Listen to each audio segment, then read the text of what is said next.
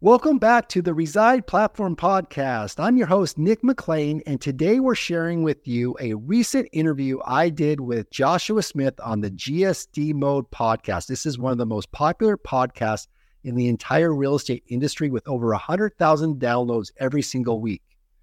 I wanted to share this podcast with you because I share stories and principles that I know are going to make a major impact on your business, your team, your brokerage.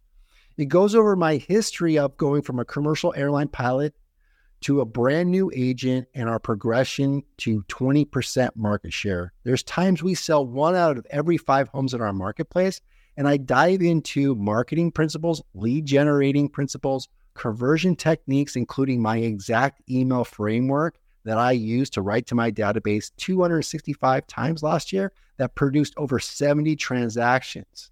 You're not going to miss that. Plus, we dive into stories I've never told. Stories about leadership, growing the teams, mistakes that I wish I could have changed in the past if I could do it over again. And if I were to start over, how would I do it differently? If I went back into time and I could tell myself 2 things, what would I tell myself? So stay tuned. You're going to love this wide-ranging conversation with Joshua Smith and I'm being interviewed, Nick McLean.